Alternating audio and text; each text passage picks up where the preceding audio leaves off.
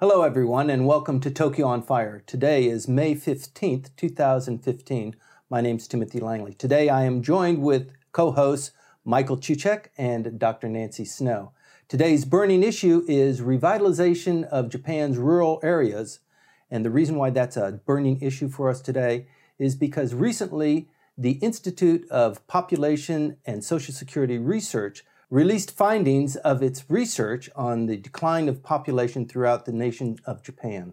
This encompasses 47 prefectures and hundreds of municipalities. The striking findings of the research was that in 20 years, 50% of the municipalities will actually disappear. That doesn't mean they will be completely depopulated, but it does mean that for practical purposes, the administration of these areas will actually decline. There will be more centralization into regional hubs. The scope and the power of the central government in Tokyo will expand, and more likely than not, while there's a declining population in the rural areas, there will be a corresponding increase of population into the central Tokyo metropolitan area. The Tokyo metropolitan area now consists of about 12 million people. There are about 120 million people. 10% of the entire nation of Japan lives in the Tokyo metropolitan area. The reason why this is a burning issue today, I would like to throw it out to my guests, Michael Chuchek and Dr. Nancy Snow. Michael, what do you think about this burning issue that we're confronting today? It really is a story that's been going on for decades. So it's not really a new story, and it's not really necessarily something that people would consider a burning issue. But nevertheless, it's always at least smoldering in the background. First of all, because the rural areas have not been allowed to undergo a slow decline. Instead, they've been propped up for many, many decades, so that what we're seeing now is the result of political decisions, or many political decisions that were made decades ago, that kept people living in the rural areas when they really should not have been. So that when this collapse has come, it's sudden and it's absolutely devastating. And the second thing that's interesting about it is that it's now focused on women. Previously, it was talking about the economies of these places, and basically the economic actors when it were men. But now the realization is that it's the women who keep these places alive. And without women, particularly women of childbearing age, these places are going to go downhill so quickly, it will be as if they were wiped off the map. Mm-hmm. Well, part of the research that was released just last week also said that the number of single household families that are run by women in the regional areas surpasses those households that are run by a male. That means that a single household in the rural areas has not a double income family, it has a single income family, and a huge proportion of those single income families are run by the woman. Yeah, and it's something that's going to be happening more often because the actual labor participation rate of men is declining slowly as the overall population ages. The percentage of men who are working is smaller. Why? Because so many of them now are well beyond retirement age. Mm-hmm. But in the case of women, their participation, because it was suppressed for so long, is growing by leaps and bounds. And under Abe, it has absolutely soared. Of the 1 million jobs that were created in the first 2 years of the Abe administration, 800,000 went to women. So that is a resource that is being tapped by the corporations and by other economic entities. Mm-hmm. And now, at least in the rural areas, women are in fact the main economic actors. What a huge burden this is. Because not only are they expected, of the two, I think that they're better equipped to produce children, right? Mm. Science tells us that. Basically. Certain research reveals those facts. But not only, is the burden to produce more people incumbent on the women, but also their ability to enter the workforce. The glass ceilings that have been just layered and layered on top of them. And now basically the economy is saying we need more workers. Where are these workers going to come from? And people are saying, well, how about the women? And there's just been no social structure to prepare them to compete on an equal footing with the men. Can I say something Sure. as a woman? Okay. A lot of things going on here. Mm-hmm. One, you mentioned 12 million in central Tokyo. Outside of Japan, when people hear about Tokyo, it's 35 million. So Greater Tokyo, it's 1 out of 4 Japanese who lives in Greater Tokyo.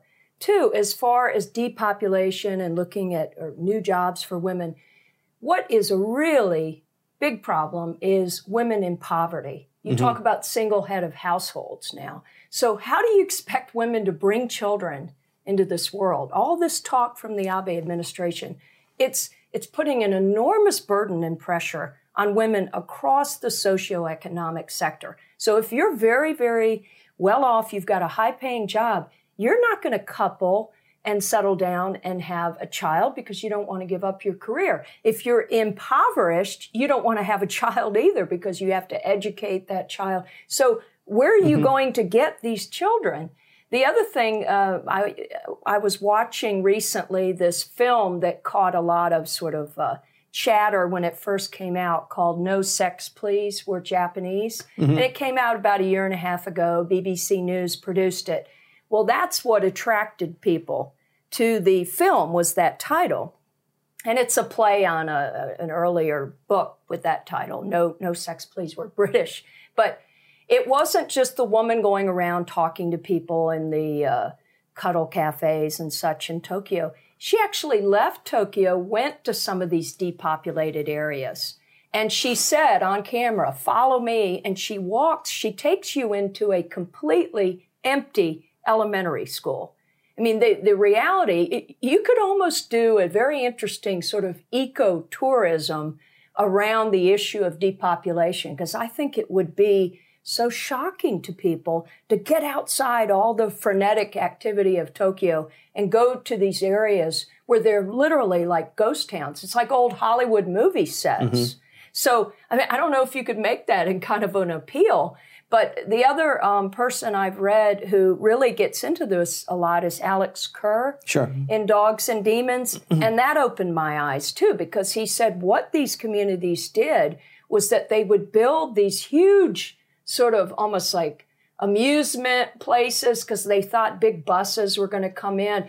And nobody wanted to go to these little cities. When people come to Japan, they generally do the Kyoto, Osaka, Tokyo, maybe Hiroshima, Nagasaki, but they're not going to go into these communities. And people have to be more clever than just building these big concrete structures that really take away from the mythos around Japan, which is beautiful Japan and a Zen temple or a Buddhist temple where you can meditate and be in silence. So, but I mean, you know, depopulation, I just think the government, the way that they're talking about this, they're not putting it in a larger context. These women don't want to have children for a whole host of reasons. And it's related to the changing role of the family and also just wanting to have a better lifestyle. I mean, children do cost a lot. And I don't think having the government say, go out and reproduce is going to be an effective message. In the question, you brought up the matter of schools and empty schools. This week, Anna Fiffield went to the neighboring prefecture to Tokyo, which is Kanazawa Prefecture, and found a school with 6 kids in it in the mountains, which is built for 285. And it's in the metropole. It's in Greater Tokyo. It's amazing. And there are only 6 kids in it because there's no train there. There's bus service, yes, but it's just beyond the city lights, if you want to call it that. And there's no back to the land movement here. And in terms of school closing, schools are the center of every Japanese community. It's the place where you go after an earthquake or some kind of natural disaster because it's the best built building. It's the center of disaster relief. And yet, even though it is the center and the place of refuge, 500 schools close every year. And they've been closing them 500 per year nationwide for over 25 years. It's just they close and close and close and close and close. This is just, there's simply not enough children. While the other aspect, which you talked about, there are 2 problems. Well, there are actually 3 problems for women. The third one is just emerging, is that women are also expected to take care of elderly parents. Oh, right. And there is, if you want to talk about a trilemma, okay, I can be a career person, I can be a mother, or I can take care of people who have to have their diapers changed because they're no longer continent. Wow. You don't want to get into that, and you're going to not find people getting married at all. And that's what's happening. Well, we've seen that. I mean, we've been here. If you've been in Japan, living in Japan for the last 15 years, you see that. You see there are more dogs than children throughout Japan. There's a huge industry on clothing your dog and having the push carts for the dogs. So the people want that kind of companionship, but having a child, it's a little bit too much.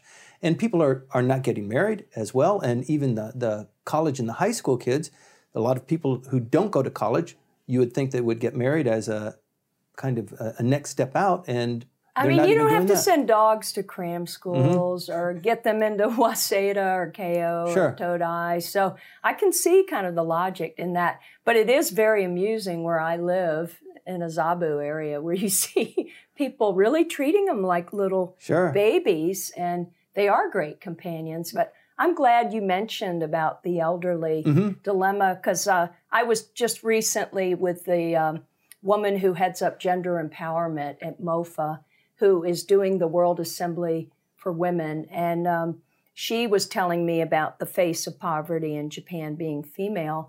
And she also got into this, I think with this year's World Assembly of Women, they're actually going to address this, by the way, and be a little bit more kind of holistic about that. But she mentioned the elder care, and she actually said that that is something that is impacting men and women. So the women are saying, I want you to help me at home. And oh, by the way, I want you to also help me with my elderly parents. So it's interesting. It's like I said earlier, there's a larger dynamic here going on. This is gender. And it's not just sort of women as baby-making machines. I mean, there's kind of an element of that in some of the talk that goes on in Japan about we've got to repopulate.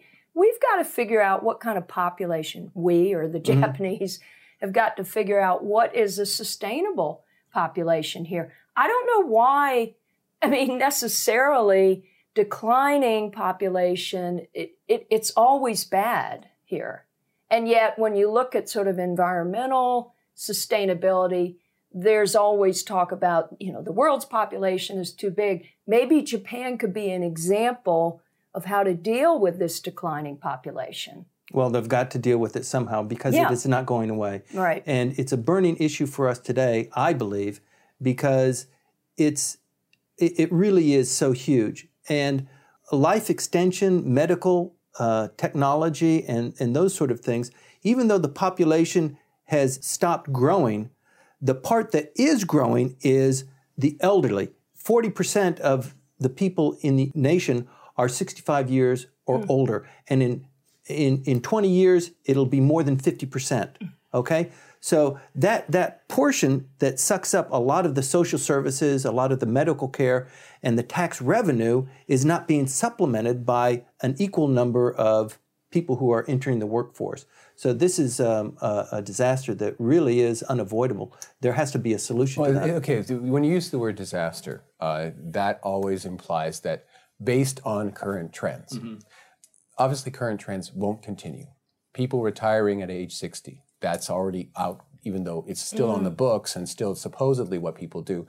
Most are now retiring at 64, 65, and then taking temporary contracts. That's getting up there. Yes. Taking temporary contracts to keep, and many people are working to 70, which makes sense, because if you have when we talk about life expectancy, we usually talk about the figure that's at birth.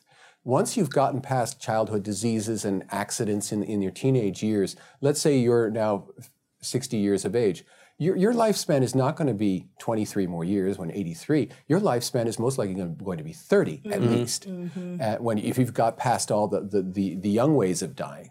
Right. So when you're thinking, I have to go for 30 years without a job, it's not going to work. So obviously people are going to be working, and it will be a lot of women that will be working because they're going to tend to be healthier later in life. Oh, well, that's good to hear. Yes. So it's based that the catastrophic model is based on a social model that exists, but that social model is transforming itself. We don't have to worry about that so much. But in terms of the depopulation, which is a biological function you can't do anything about. That's right. If you have now 200 women of childbearing age, and if all demographics going the same way, you only have 10 in that community 20 years from now, you're not going to make it as a community. Right. And that's the situation that a large number of the municipalities of Japan are in. A huge number of them. And you say, but what will happen to the country? How can the country go on? Well, the country has been, for the longest time, divided between the Tokyo core and the outside. And the outside has been living very much off the revenue that's generated in the core areas. Economically speaking, the more people you get into the core areas, the better the total economy is. Sure, it gets more crowded. Sure, that the land prices go up in that area and nowhere else. And sure, if there's ever a major earthquake, you'll have all your population and all your business and all your government all in one spot, which sounds strategically dumb. Right. And that is what depopulation thinking should be about. It's not the necessarily people going away, but the fact that you have all of your eggs in one basket. That thing, it's happening, it's been happening, and it's the fact that there's anyone actually living out there is entirely due to the map of the electoral map of the House of Representatives. Well, he again makes a great point, which is when I went to, I think I was 20 kilometers from Fukushima Daiichi, and I was working for a day. It was one of these volunteer bus tours last summer, planting organic cotton. I felt very in touch with my roots from the South in the United States, because I didn't grow up doing that. But what was remarkable was looking around these little towns. It was very picturesque there in the Fukushima prefecture, but there was no industry. I just thought, what are these people doing here? And if I were a young person, boy, would I want to skedaddle out of there as quickly as I could to get to a metro area. Right. Because my heart really sort of broke for any youth. And of course, we went to a community center, very nice, newly built community center, and we had a lecture. They even had architectural sort of plans for trying to revitalize that area, including the organic cotton. But they did acknowledge that it's very difficult to keep young people of a certain age. It's there really was nothing there. So what do you do? Unless you went into, you could, if you had startup companies, right? You wouldn't necessarily need to be right in city central if you're doing a lot of work online, maybe. Something like that, or doing a small business where you're utilizing a lot of the ICT industry. But we have to admit, globalization has had an effect. There were small factories, and there were call centers in the rural areas. Those have all been replaced. The factories are all in China. The call centers are actually in Dalian in northern China. Okay. With that, which has a long tradition of Japanese-speaking peoples there. So that there is, many times when you do interact with someone, the call is actually taken by a Chinese in Dalian. That is an interesting take on international relations there. So you have factory buildings out in the hinterlands. I was just up in the back end of Saitama Prefecture just a week ago. And you see it's a brand new factory, and it's Friday, and everything's shuttered.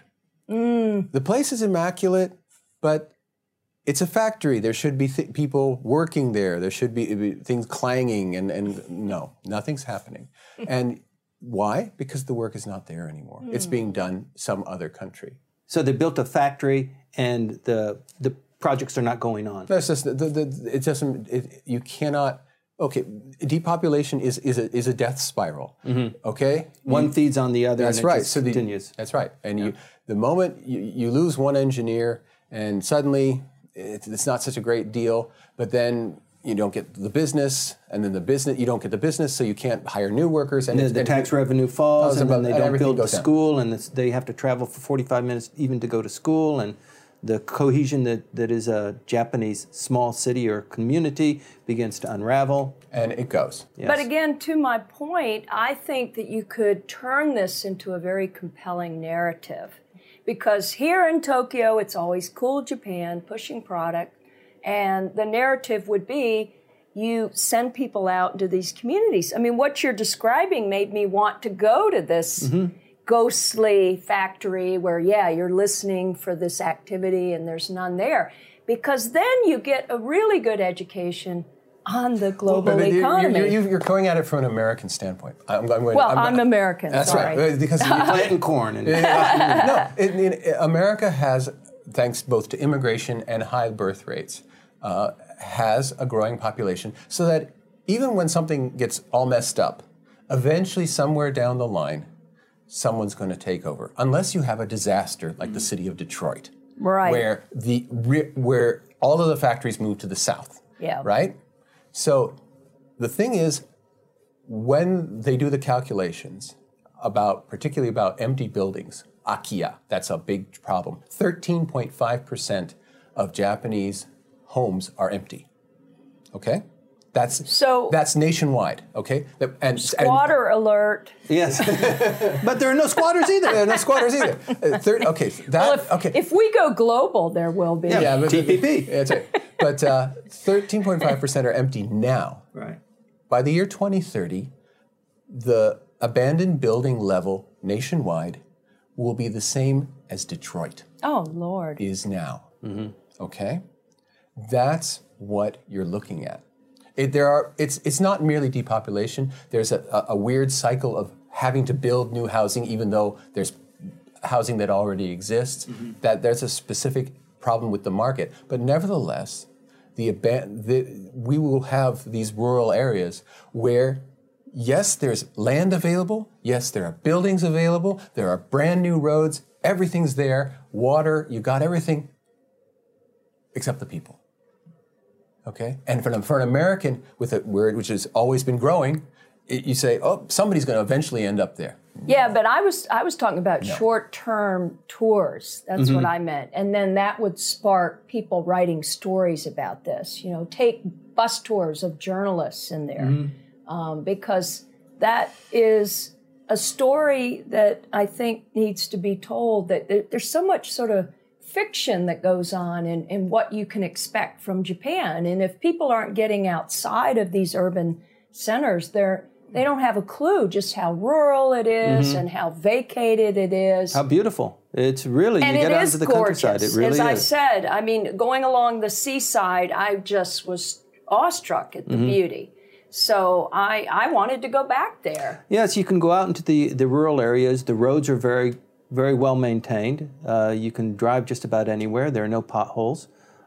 It looks very inviting. That's the construction industry. Exactly. I mean, it's not only the construction industry with the roads and the highways. It's also the large social centers, the civic club, or the high school, or the brand new high school. And 10 years later, only 6 children are actually in school there. I mean, this is how politics is exercised, by going out into the rural areas, and this is how we're going to revitalize you, because we've got a project here, and it will generate some money inside. And then they generate the project, they bring in the amusement park, and then but to his credit, the Minister for Rural Revitalization, Ishiba Shigeru, has said, and probably the political guys at the LDP had their hair on fire every time he says, if you don't have a plan for revitalizing your community, we're not going to get you anything. Mm-hmm.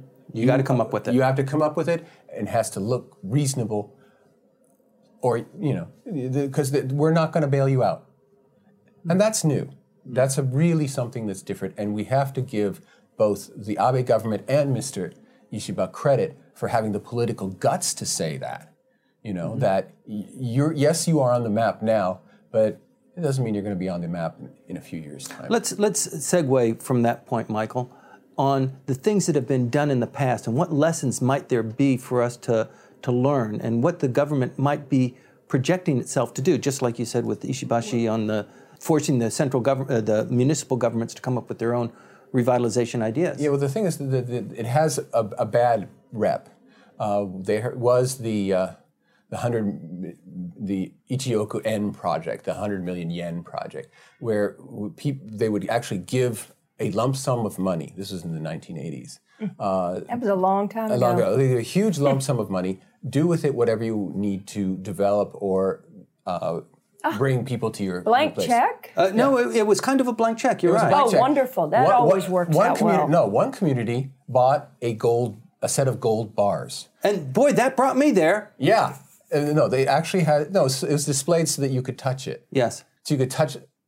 This is where Alex Kerr got his material, isn't it? No, it's like a comedy routine. Mm-hmm. And the money was wasted. And every single prime minister has had a rural revitalization plan. Yes, every 10 years or so. Well, not, in the case of Koizumi, he had one for each of the 5 years that he was in office. Okay, he had 5 different ones over his tenure. Did he have one about Graceland? No. Okay.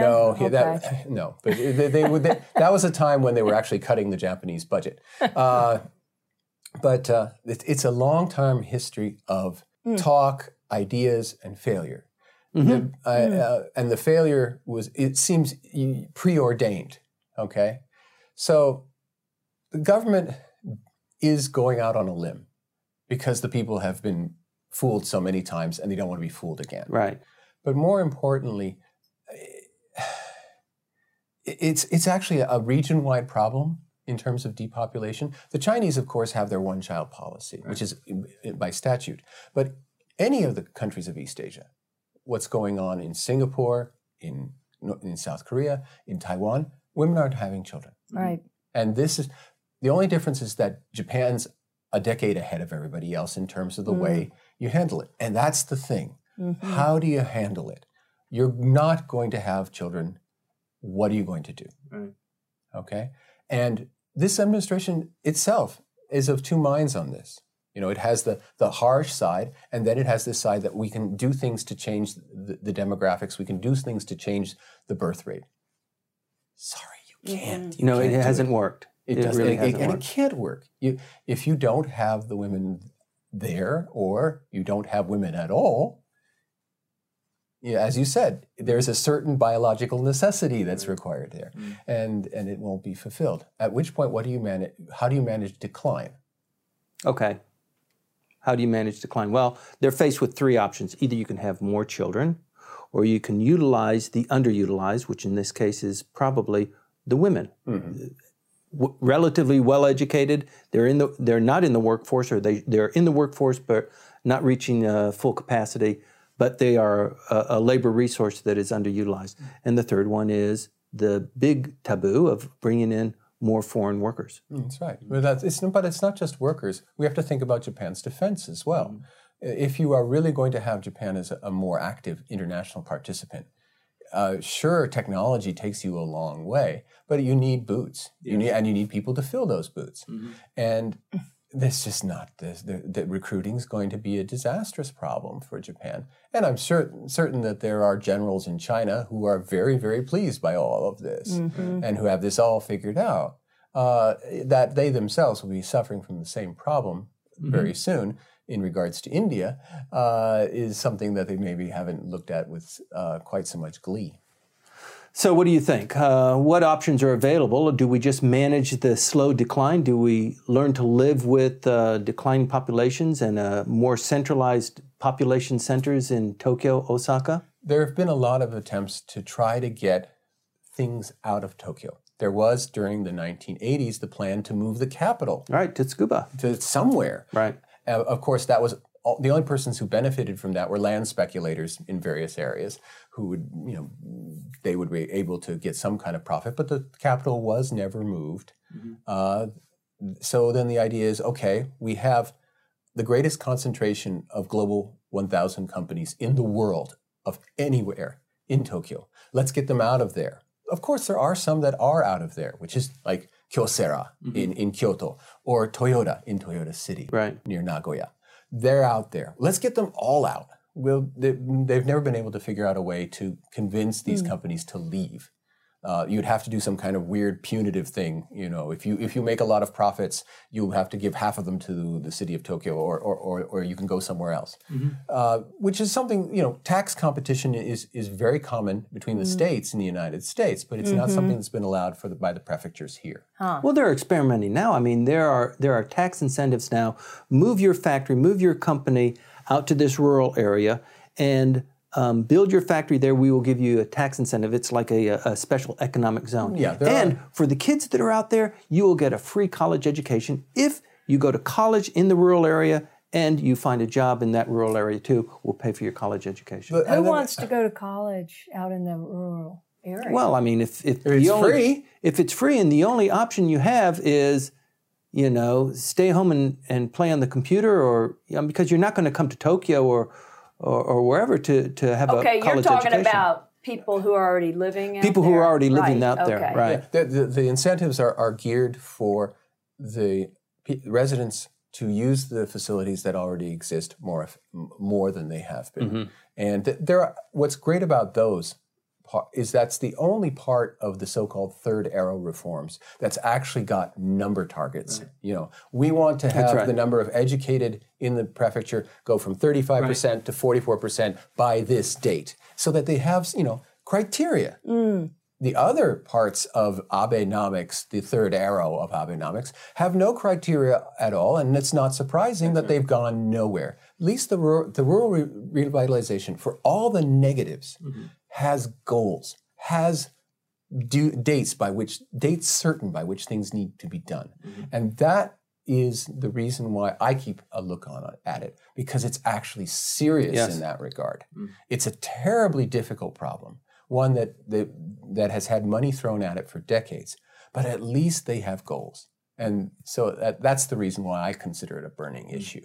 Well, one of the other really critical issues if you're running a business in Tokyo or in Osaka is your recruitment is it's so difficult to the number of people who the level of unemployment is so low that anybody that wants a job can find a job. And when you're looking for somebody who's skilled or qualified or credentialed, you have an awful hard time finding those kinds of people. So you multiply that exponentially. If you're moving out into the hinterlands, you're going to build a factory, or maybe you're going to move your headquarters into an office building out there.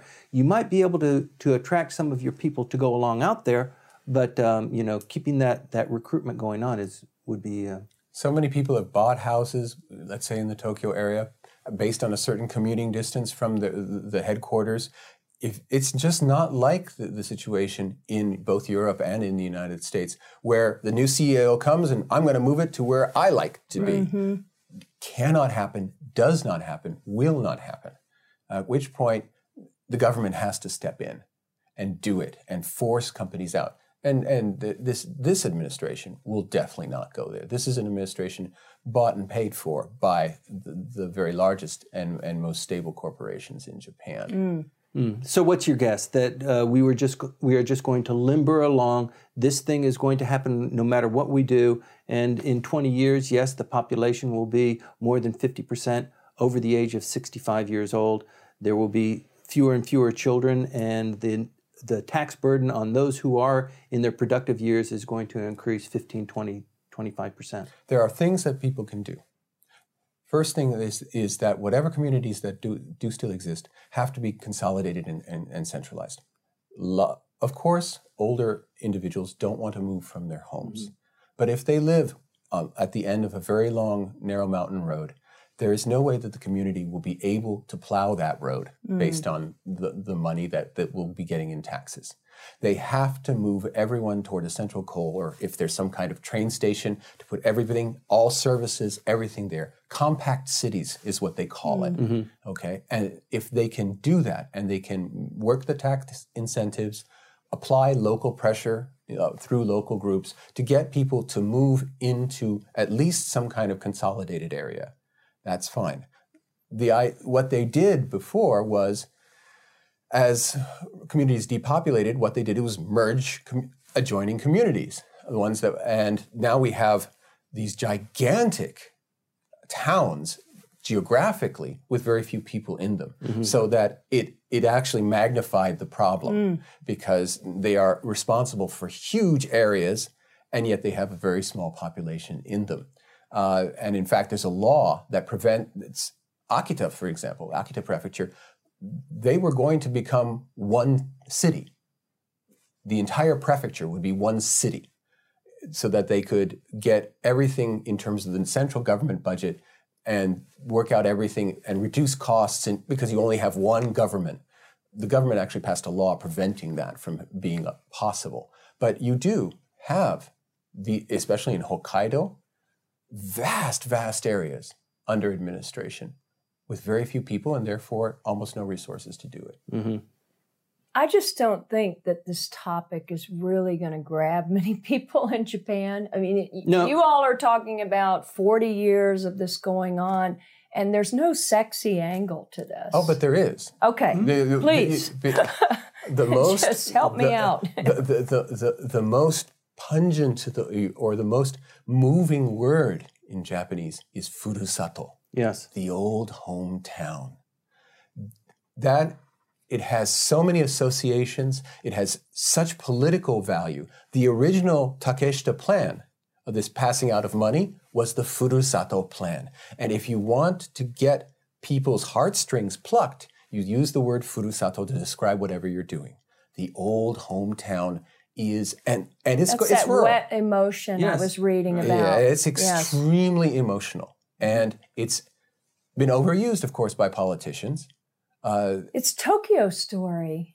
Well, it kind of is, but exactly to your point, Michael, there is a portion of the taxes that you are required to pay that if you have some of the money that you have sent to a furusato of your choosing, you get to choose. Where your hometown is. Well, it could be your hometown. It doesn't necessarily need to be your hometown. Right. But you send this portion of money there for revitalization purposes or whatever, you get a tax discount. So it's as if you have completed your tax filing by using that portion. That turns out to be very successful. Can a foreigner can I come up with my own hometown? Yes, you can. If you pay, if I contribute and invest in there. If you pay NOZE, I mean, it makes no sense from a self-interest point of view because you would want the local taxes that are on your income to go and pay for local services.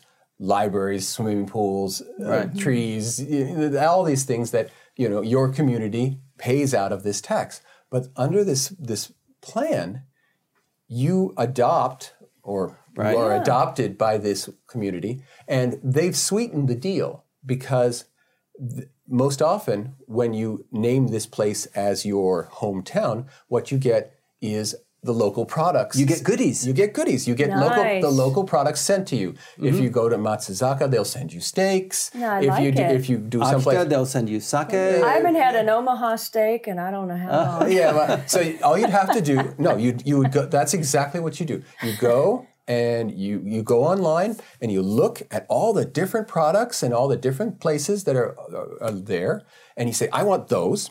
So you take the proportion from your taxes, local taxes that would be spent in your own home community where you live, and you send it to this other place, and they'll very gladly send you the care package. It's like 15 or 20% of your tax obligation. I'm beginning to think of an app or some type of a website to help people around the world to adopt a Japanese in a hometown somewhere that needs revitalization.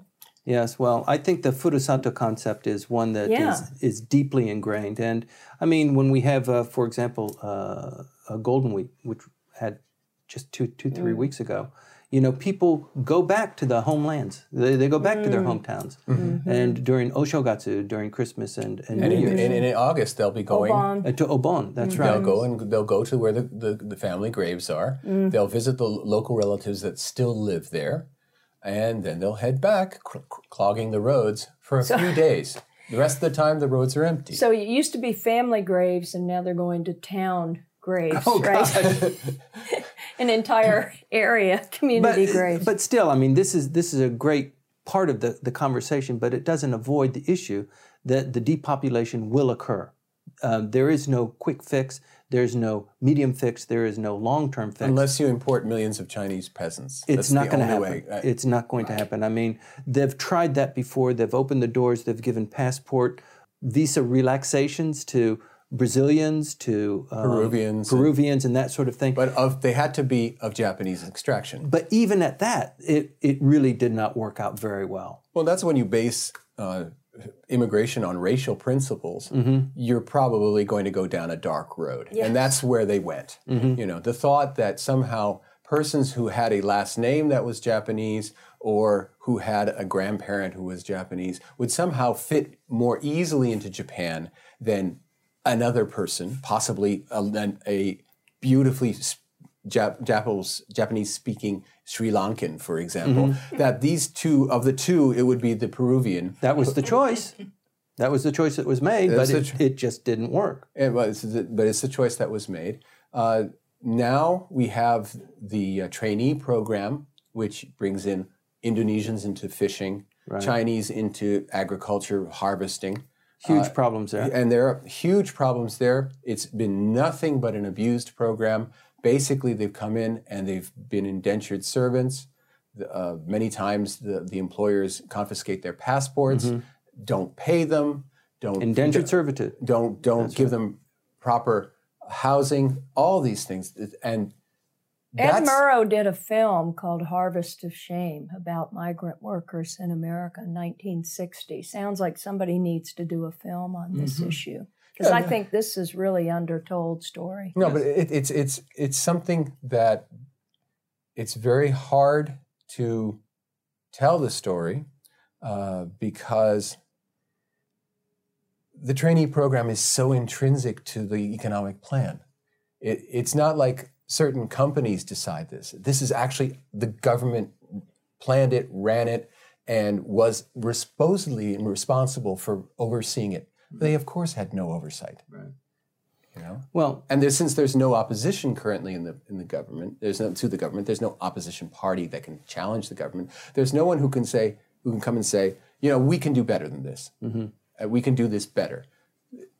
And so the current government will not admit that what a failure it has been. Yeah. And I was going to say a fascinating scene in the film, if you haven't seen Harvest of Shame, is showing a juxtaposition of how American cattle were treated and how they were transported across highways and byways and air-conditioned trucks and enough room for them to move around. And then they would shoot the scenes of people on these open-bedded trucks going from Florida all the way to New York with very large families, totally no education of the moms. They might have 14 children, and they had the substandard housing. And it got me thinking about sort of this is one of those darker tales, of Japan that, I mean, the world over we have these tales, but you have this beautiful packaging, and Abe talks about beautiful Japan, right?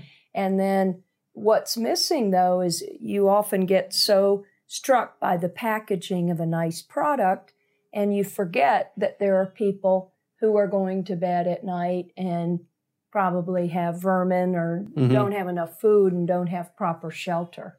That's a different type of packaging, isn't it? Yeah. Well, the thing is that no one believes the way that the government portrays the program. Everyone is fairly informed. And so we have the disconnect. There's a great deal of knowledge that the program isn't working. The news hasn't ignored it. And it's been on the evening newscasts, NHK, TBS, whatever. They're all up on it. The question is, what do you do? Okay. There are not Japanese who are going to be out there picking it. They're going to be Chinese that are going to be doing that. Because they're training. They're training. They're training for agricultural work. No, of course not. Yeah. They're an incredibly low-paid resource that farmers who otherwise would just let the things rot, the produce rot in the fields because they can't hire Japanese to take care of it. They use this government program. And yes, you do want to have something into your supermarket. Right. How do you, robots are not the answer for everything. Yeah. Nancy, you mentioned about a story that's really difficult to tell, but it could bear being told. And it reminds me of another part of this. It's not quite along the same lines, but when you live in Japan, you see a lot of foreigners who are married to Japanese women, and you would come foreign men. I'm sorry. You see a lot of foreign men who are married to Japanese women, and you would probably come to the conclusion that overall, Japanese women appeal to foreign men, and so probably the marriages, the international marriages, are by far Japanese women who are married to foreign men. And the fact of the matter is that it's completely wrong. That there are more Japanese men married to foreign women. It's just that the dynamic is that these are farmers or people who are living out in the rural areas. They can't find somebody that would marry them and live on the farm and take care of the three-generational household, so they bring in foreign women, not quite mail-order brides, but not quite far from that either. No, and it's So and in this that's case, cool, Japan. and that is amazing. No, it's correct. It is. It's Chinese, amazing story. Chinese, Filipinos, and Vietnamese mostly, but other nations as well. And marriage is a problem throughout East Asia. We have the South Koreans importing North Korean brides. We have in China, we have women being kidnapped because there are not enough women to go around. It's something that's going on all over. But here in Japan, the numbers are still largely skewed toward a male Japanese and then the spouse being the foreigner in terms of kokusai kekkon, international marriage. Right. So I'll talk to some of the Japanese women I know here in Tokyo to see if they might be interested in some of these farmers. Good luck with that. Yeah. At least it would be Japanese with Japanese. Well, no, that is the preference. It would be Sure. with firstborn sons. Yeah. You do not ever want to be with the firstborn son, because that one has the responsibility for the family, and you, because of family law, will simply cease to exist.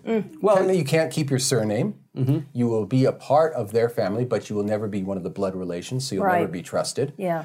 No one wants to go into that. Right. No one wants to be shackled not only to an individual, it's hard enough to deal with another human being, but to deal with that person's parents, to deal with the land, to deal with everything.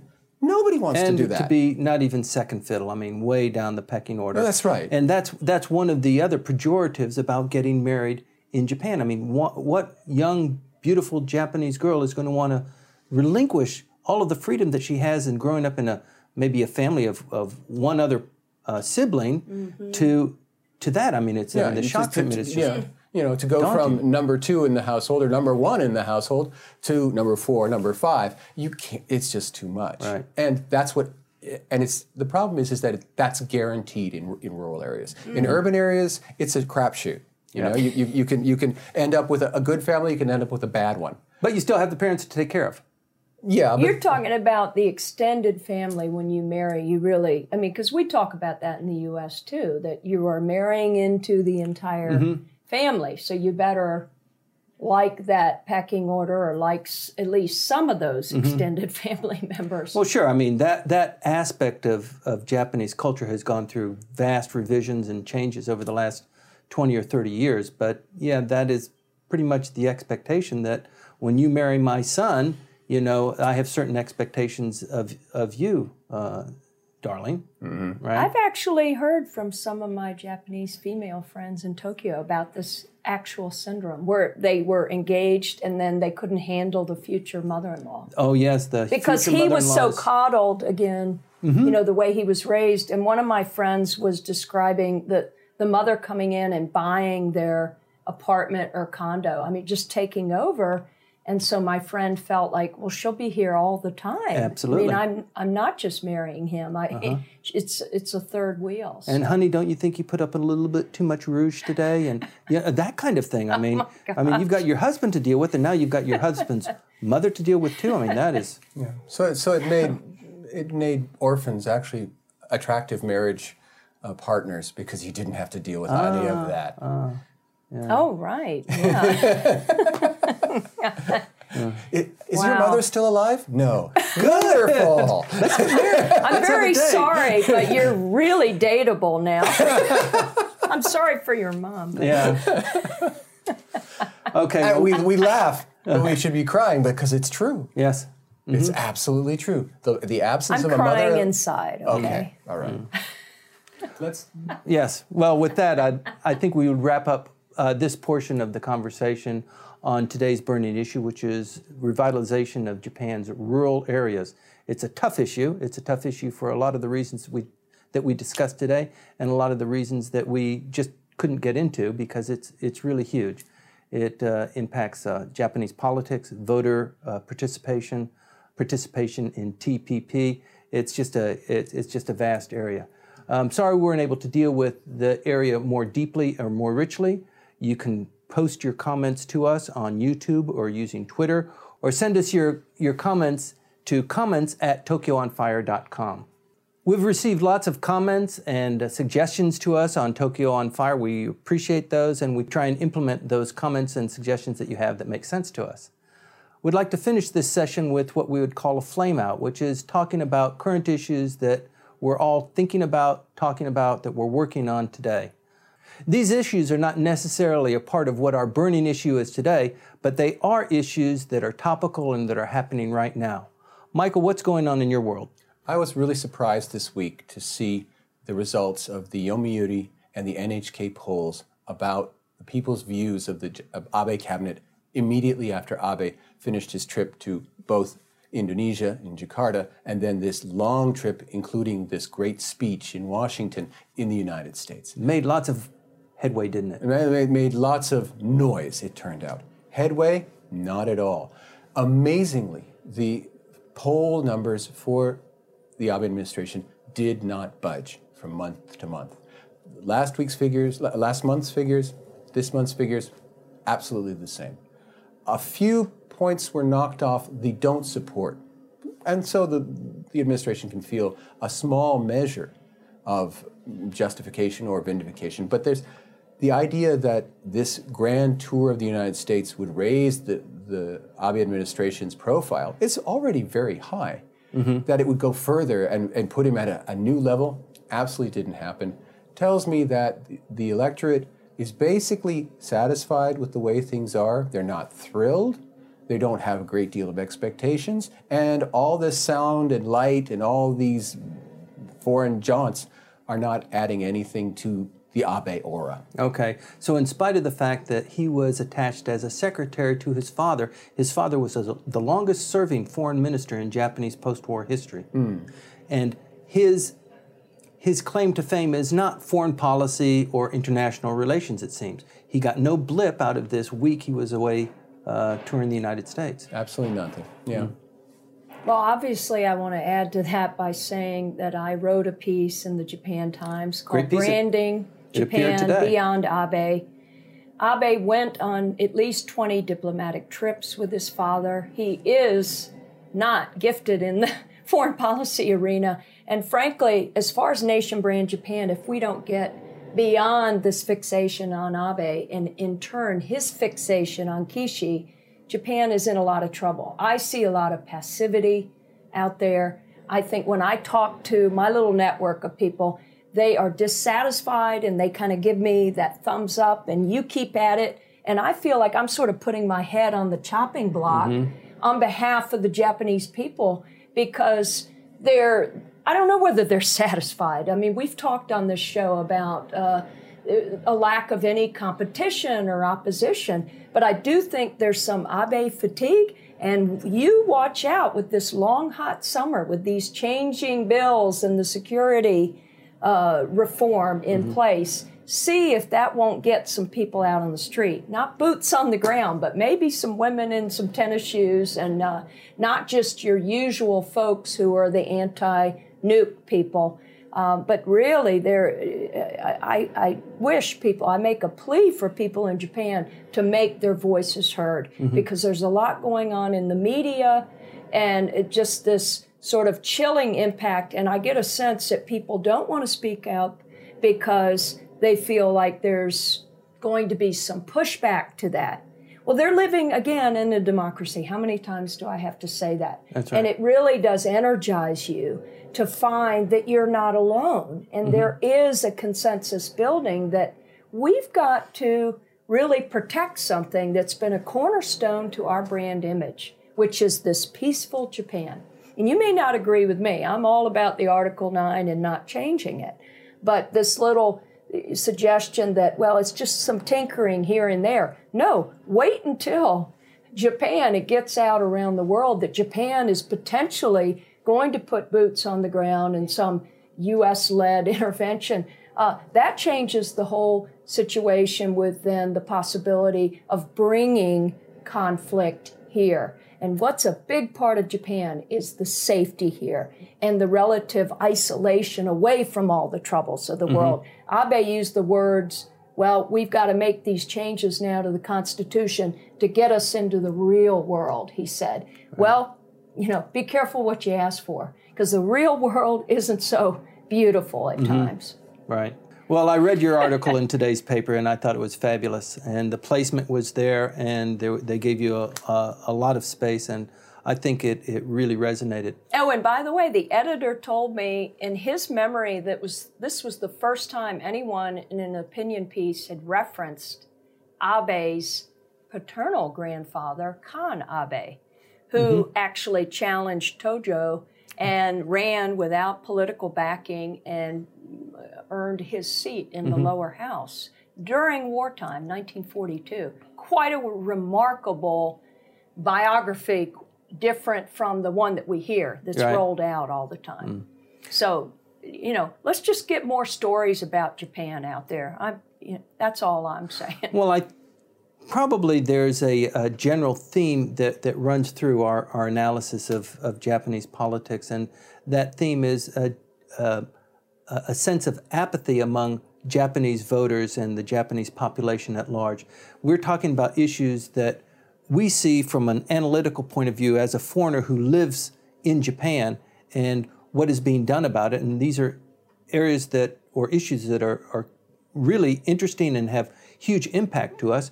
And I think the role of Gaiatsu, of foreigners looking at Japan and telling the Japanese or reflecting to the Japanese what they look like and how it sounds and what it means. And people have tried this in other situations, and the outcome was this, and is this really what you want to do? And the Japanese have, since it's an island country and since it had this tremendous 500 years of complete isolation, it developed... I'd say two. I was going to say... 250. Okay. Exactly. The Ashikaga had actually were... Now we're going to have isolation acknowledge the suzerainty of the Ming Dynasty. So the Jesuits were here, and they allowed a certain number of foreigners to come in. But they don't. 1600 to 1854. Okay. When the United States so 250, right? The black ships. The black ships and Commodore Perry. That's right. So let's go back to where we were. It's 250 years of near isolation. So they had a tremendous period of isolation, 250 years of we can say pure isolation. Foreigners weren't allowed to come in and trade with Japan. And since then, there's been two wars. Japan was very successful in the first one, not so successful in the second one. And now there's a centralization of the government, a centralization of the population, a huge juggernaut of business and finance, and now it's going into decline. And I think the voice of foreigners, like this program, like writers, people that you know and you hang out with, Nancy, who are observing Japan and writing on these things, has a tremendous impact. And people read that and evaluate their situations perhaps a little bit differently. But I think the default is to just ride it out. Let's not make any waves, and if that's what people have decided upstairs, then we're good with that. And I just want to keep my life going in a smooth way. Well, it's the frog in the proverbial, the frog in the water, and that you're is turning exactly up the temperature. Today's burning issue. There is yes. This temperature is going to rise. It's and I do think that this is going to be a game changer summer. And I'm not even talking about Abe's statement August 15th, because I mentioned that I really don't think whatever he says is going to make a huge difference, because he just doesn't have the sincerity or the credibility in however he crafts a statement. But when I say game changer in terms of will there be an awakening, will people have a sense that, there's something in the air there. It was a few years ago, there were a lot of people taking to the streets on the no nukes issue. So will this be the summer where it won't be Burning Man like the end of June last year, where you have one guy there in Shinjuku protesting, but rather kind of this buildup of the engaged masses. And again, it's not a majority, but that NHK poll showed that people are confused, or they're not tied into this slew of security reform bills that are at play that are surely going to pass. Well, impending doom has a tendency of bringing this out in people. Michael? Well, the issue that has always perplexed me regarding Abe is what I call the Abe paradox, which is the cabinet's ratings are historically high. They are way above what a cabinet should be at this point in its lifetime. And that's indicative of how much people like stability. And the more stability you have, the longer it lasts, the more people like it. Okay, fine. But at the same time, all of the policies that the Abe administration is pushing are far less popular than the cabinet itself. Right. I know. Now, you got to think that one through. You have to think nothing that they do is as popular as what they are. And you say, how? How can you be more popular than the things you are doing? How can there be not one issue that they're pushing where the people say, that's why I support the cabinet? And when they ask them, why do you support the cabinet? They don't talk about the issues. They say the number one reason why Abe is the person for them is, well, we can't think of anybody else. Well, you know what that's the reason why the Abe administration is popular. It reminds me of when I was in South Carolina, when George W. Bush was running against John McCain, who had just won big in the first in the nation New Hampshire primary.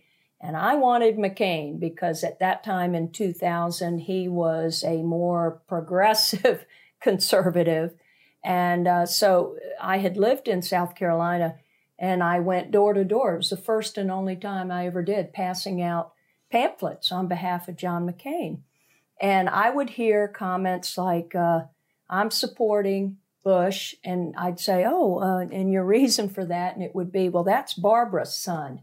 That was good enough for them. I mean, again, it wasn't policy focused. And I think that there are parallels here, because even post 9/11, when the United States really became divisive, the first war in Afghanistan, Bush's popularity was very high. His speech that he gave to both houses of Congress a few weeks after 9/11, man, his numbers went really high. So Bush was popular many times, and yet the policies of the Bush administration would not be very popular. So I think there is a little bit of charisma, dare I say, about Abe that has to do with stability. I think you're absolutely right. But what I'm suggesting is that these changes to the Constitution are not going to earn you that continued stability. Right. So it doesn't project stability, it projects instability and change. Okay. I'm telling Mike. But I still want to adopt a town. It sounds good, and I can't wait. You could have Dr. Because I want to get some of those cotton, goods. right? Exactly. Yeah. I was Tenagui, right? Right. Yeah. I like headbands. Okay, well, with that comment, I think I'd like to just draw this end of our conversation to a close. You've been watching Tokyo on Fire. Thank you very much for joining us. I'm with my guests, Dr. Nancy Snow and Michael Ciuciek. You can post your comments to us, which we welcome and encourage. You can also send tweets to us at #TokyoOnFire. You can view Tokyo on Fire on YouTube. If you click YouTube, Tokyo on Fire, it'll bring you to our page, which has all 12 sessions lined up for you. Thank you for watching. See you next week.